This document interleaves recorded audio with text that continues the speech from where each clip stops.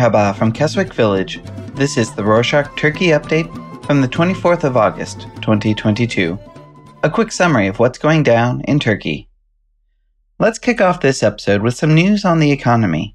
On Thursday the 18th, the central bank lowered the interest rate from 14% to 13%.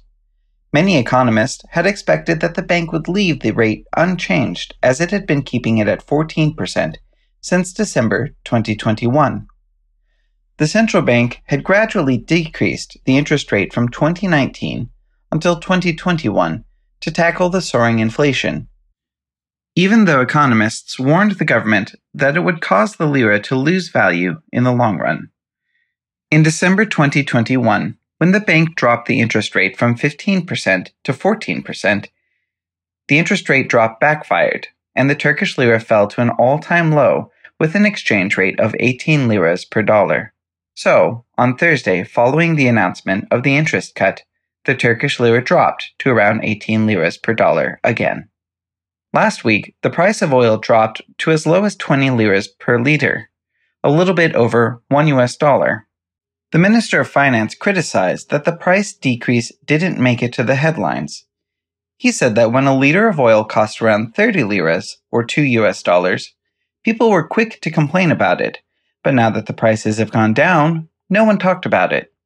Many people pointed out that the prices falling to the 20 lira level was not something to celebrate.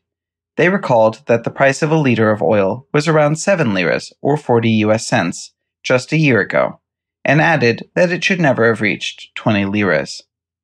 Still, the price of oil has started to increase once again. On Monday the 22nd, the price of oil went up to 21 liras, or $1.10 a liter. Now, on to diplomacy. On Wednesday the 17th, Israel's Prime Minister announced that after 4 years, Turkey and Israel would reappoint ambassadors. Back in 2018, Turkey called back its ambassador to Israel after the Israeli killing of Palestinians in a protest against the U.S. opening an embassy in the occupied Jerusalem. Israel called its ambassador back in response. Turkey's foreign minister said that the country will continue to defend the rights of Palestine, Jerusalem, and Gaza. He added that having ambassador-level communication was important in sending their messages directly to the Tel Aviv government. Speaking of international relations, on Monday the 22nd, the Defense Ministry announced that 2 more grain ships from Ukrainian ports set sail towards Istanbul. Back in July, Turkey, the UN, Ukraine, and Russia signed an agreement to resume grain export from Ukrainian ports. The export had halted because of Russia's invasion, causing fear of grain shortage in the world market. As a part of the agreement, the countries and the UN set up a coordination center in Istanbul to oversee the export ships. So far, the ships delivered over 600,000 tons of Ukrainian grain. Moving on, the Minister of Environment and Urbanization announced that the government will convert unused offices into residential lots to address the housing shortage. He said that this move aims to tackle the soaring house and rent prices.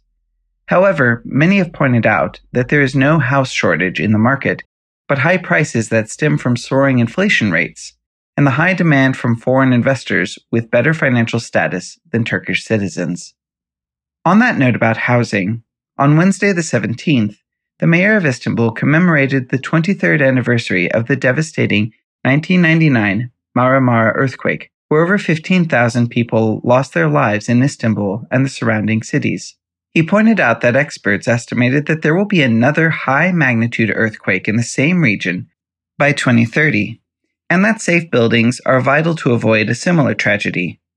In that regard, the mayor announced that the municipality will propose at the parliament that the government offer rent assistance to people living in unsafe buildings while the edifices undergo structural strengthening.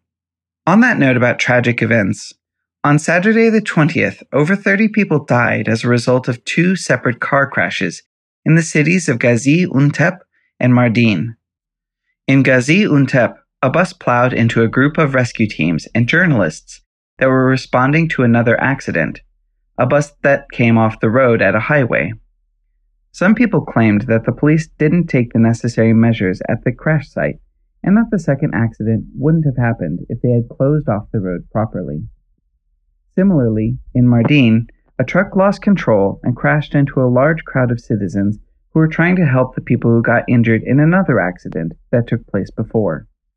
Melih Gökçek, a member of the Justice and Development Party and the former mayor of Ankara, tweeted a photoshopped picture of the Beşiktaş Football Club's former goalkeeper, Vincent Abubakar, with a military outfit. In his tweet, he claimed that Vincent was a Somalian descendant Turkish soldier named Abu Bakaralu, who died on duty during the Kurdish Workers' Party, or PKK's, raid. Following his tweet, many people started turning the pictures into memes.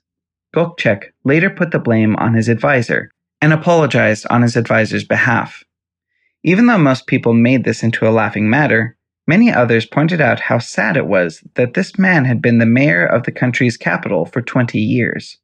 They also pointed out a recent interview where Melih Gökçek claimed that some people found $6 billion worth of gummy bears in the country's natural reserves.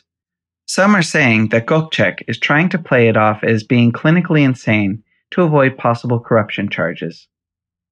Turkey's stray animals are a lively part of the city life for many tourists. However, not every local is happy about strays roaming freely. Some claim that stray animals, especially dogs, are dangerous. Recently, a group of people launched an app called Havrita, the map of stray dogs, where people can tag the location of stray dogs. There's also a note section where users can report an incident or simply say that an animal looks dangerous and could harm people. The creators said that stray dogs were causing car accidents and scaring kids in parks and streets, and that they wanted to make a platform to document these incidents. However, animal rights activists reported that many dogs in the tagged areas were poisoned within a day of being reported. Even though Havrit denies responsibility for what's happened, activist groups filed a complaint to shut down the app, saying that even if it doesn't directly harm the animals, it still encourages animal cruelty. Next in line, we have an addition to the banned festivals list. On Tuesday the 23rd, the governorate of the city of Muğla announced that it cancelled the Milyon Fest, a music festival at the Fethiye district, citing ecological concerns. Later, the governor of Fethiye elaborated on a statement, saying that the noise and light pollution that might arise because of the festival might disrupt the ecological balance. Many people criticized how the government keeps coming up with various excuses to force a conservative lifestyle on people. The main opposition leader, Kemal Kılıçdaroğlu, also said in a tweet that citizens wouldn't just sit and take the ban, and advised the governors to stop being sycophants of pro-government reactionist groups. Next week, on Tuesday the 30th, Turkey will celebrate Victory Day. On this day, Turks commemorate their victory against Greek forces in the Battle of Damlupinar, which changed the course of events in Turkey's favor in the War of Independence. The 30th of August is a public holiday, and many businesses close down on this day. However, supermarkets are still open. To celebrate this day, the military prepares parades and air shows. You might also see lots of Turkish flags hanging from buildings all over the country. That's it for this week. Thanks for joining us. Since inflation is soaring almost everywhere, what is something you had to stop buying because it got too expensive? Let us know at turkey@rorschach.com or on Instagram or Twitter @RorschachTurkey. Hoşça kalın.